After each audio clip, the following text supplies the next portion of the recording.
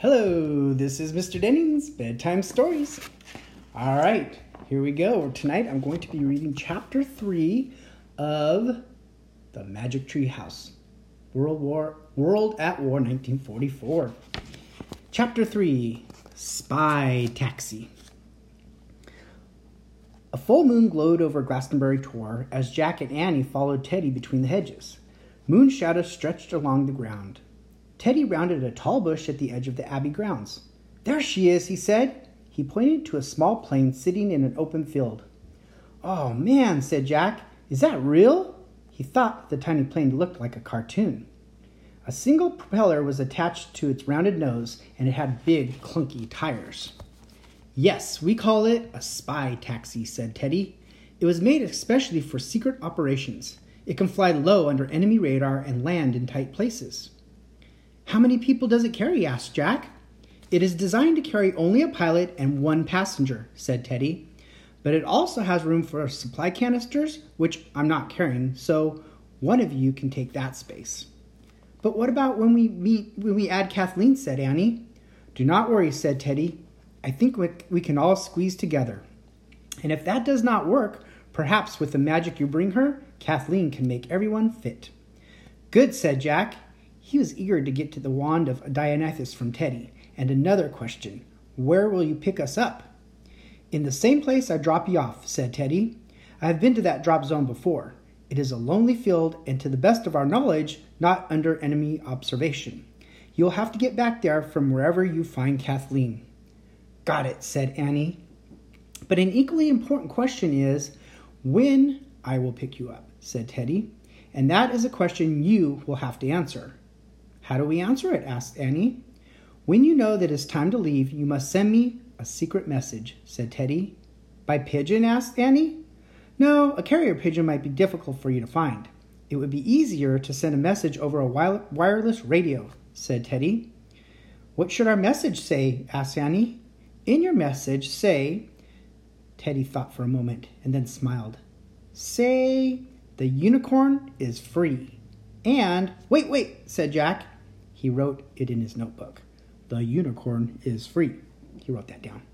"And then add the date and time," said Teddy. "Send the message over a wireless radio, and I will pick you up at that time in the field where I drop you off tonight." "How do we find a wireless radio?" asked Jack.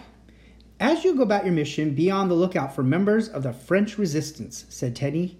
"Any one of them will help you find a wireless." "What's the French resistance?" asked Annie. "Throughout France, there are French citizens who are secretly fighting back against the Nazis who have occupied their country," Teddy explained. "They are called resistance fighters. They live very dangerous lives. If a member of the resistance is caught by the Nazis, he or she will be imprisoned." "That's terrible," said Annie. "So how do we find someone in the French resistance?" "There are many ways," said Teddy. "The simplest way, though, is to make the V is for victory sign." He held up two fingers in the shape of a V. "It is a secret way for one resistance fighter to recognize another. You can make the sign with your fingers, draw it on a piece of paper, scratch it into the dirt, or signal any way you can." Jack and Annie both held up in a V, their fingers in a V is for victory sign. "Good, but be careful," said Teddy. "If you give the sign to the wrong person, you could end up in the hands of the enemy." Teddy reached into his large duffel bag and took out some clothes. "These are your disguises," he said. He handed Jack and Annie each a pair of corduroy overalls and a long-sleeved shirt. They pulled them on over their shorts and t-shirts. "And these," said Teddy. He handed them each a pair of boots. They took off their sneakers and pulled on their boots. "And a filled backpack instead of your backpack," said Teddy. He gave Jack an old-fashioned looking pack with buckles. "You will have to wear it on your chest. Your parachute will be on your back." Jack moved his notebook, pen, and pencil from his backpack into the field pack. He left his backpack beside his sneakers. "And now your flying gear," said Teddy. He took out 2 leather helmets and 2 pairs of goggles. Jack and Annie each pulled on a tight-fitting leather helmet. Then Jack positioned his goggles over his glasses. "And a torchlight," said Teddy. He handed a large, heavy flashlight to Jack. Jack put the flashlight in the field pack. "And now..." Teddy climbed up a short step ladder to the door of the plane and pulled out 2 bulky contraptions. They looked like long canvas backpacks attached to a complicated web of straps and buckles. "Your parachute harnesses," he said, descending the stepladder. "Come on, I will strap you in." One at a time, Teddy buckled Jack and Annie into their parachutes. Then he attached the field pack to the front of Jack's harness. "So how does all this work?" said Jack. He was fighting to stay calm. Teddy pointed to a large metal ring on the strap across Jack's chest.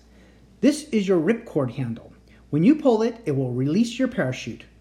"Okay, but when do we pull it?" asked Jack.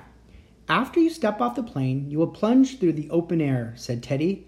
"Count to 5, then pull hard on the handle. Easy."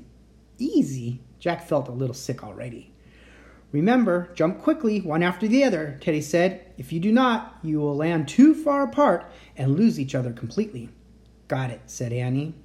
"And finally," said Teddy, he handed them each a printed card with a small photograph. "Identity cards. You now have French names, Jean and Emile." "Where did you get our photos?" asked Jack.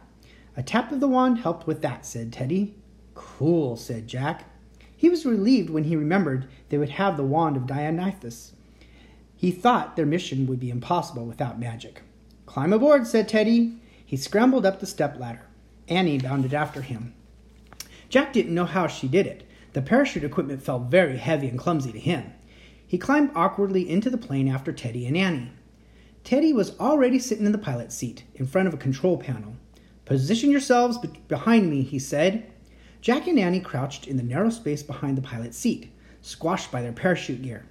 "Remember, when you jump, face the earth," said Teddy. "Arch your back, spread your arms out, and count to 5. Then pull the ripcord handles. As you float down, keep your elbows close in, then roll onto your left side." Wait, said Jack. "Can you go over all that again?" "Easy," said Teddy. 8 simple steps. "Hold on, I'll write them down," said Jack. He pulled out his notebook and pencil from the field pack. As Teddy gave the directions again, Jack wrote, "Number 1, legs together. Number 2, face earth. 3, arch back. 4, spread arms. 5, count to 5. 6, pull ripcord. 7, elbows in. 8, roll to the left." Annie and Jack stared at the notebook, whispering the steps to themselves. "Got it," said Annie. "After you land," said Teddy, "roll up your chutes and hide them. Hide your helmets and goggles, too, and destroy your notes." "Got it," said Annie. "All right," said Teddy. "Gas, oil." Jack peered around Teddy at the instrument panel. There were at least a dozen round gauges. Some monitored oil pressure, fuel pressure, and temperature. There were also compasses, brake controls, knobs, buttons, switches, and levers. "Oh, man," thought Jack. "You must have had a lot of training," he said to Teddy. "Indeed, a full week," said Teddy. "A week? That's all?" said Jack. "Yes, it was very intense," said Teddy as he started flipping switches. "They said I was a natural." Green lights lit up the panel. Needles swung right and left. Air intake control," Teddy announced. He turned a knob. It's much easier than learning magic." Jack felt a wave of panic. "Teddy, slow down," he said. "Engine starter button," Teddy shouted, pushing a button. "Teddy, are you sure you know how to do this?" Jack said, but his voice was drowned out by the sound of the engine as the propeller started to spin. The big wheels started rolling. The plane shook as it bumped over the grass. Then, rocking from side to side, the spy taxi lifted into the air. As the tiny cramped plane climbed higher into the moonlit night, Teddy pushed more buttons and pulled more levers and shouted out more information. His heart racing, Jack tried to focus on the 8 steps. He whispered, "Legs together, face earth, arch back, spread arms, count to 5, pull ripcord, elbows in, roll to the left." "What does that mean?" Jack shook Annie's arm. "What does number 8 mean?" he shouted. "What?" she yelled back. "Number 8, shouted Jack, jabbing his finger on the list. "Do you roll in the air or roll on the ground?" "I think on the ground," Annie answered. Jack nodded. That made sense. And as the plane rumbled through the night, Jack whispered the instructions to himself again and again. "We are crossing the English Channel," Teddy called. "Normandy soon, and your dropping point. Get ready." Jack crammed his notebook and pencil back into his field pack. His fingers were trembling so much he had trouble buckling it. "We are over France now," shouted Teddy. "Oh no," murmured Jack. "We are coming to the drop zone," cried Teddy. "Get ready to jump." Jack froze with fear. "Open the door," yelled Teddy. Jack couldn't move. Annie pulled up the latch, slid open the door, and crouched at the edge of the plane. With the door open, the roar of the engine and propellers was deafening. Jack looked down at the endless dark. No way I can jump, he thought. Not without magic help. Jack bolted upright. Oh no! We forgot to get the wand! Teddy, we need... Jack shouted. Teddy couldn't hear him. Jump, he yelled. Wait, magic for Kathleen, cried Jack. It was too late. Annie leaned out of the plane. She fell forward, arching her back and spreading out her arms. Teddy, the magic! Cried Jack. Jump, Jack, Teddy yelled. Jack had no choice. He had to jump now, or he'd land far away from Annie and they'd never find each other. Jack closed his eyes and hurled himself out of the plane, down into the moonlit, windless night. All right, well, let's see what happens next chapter 4, called Behind Enemy Lines. Hope you enjoyed the chapter for tonight. Have a good night.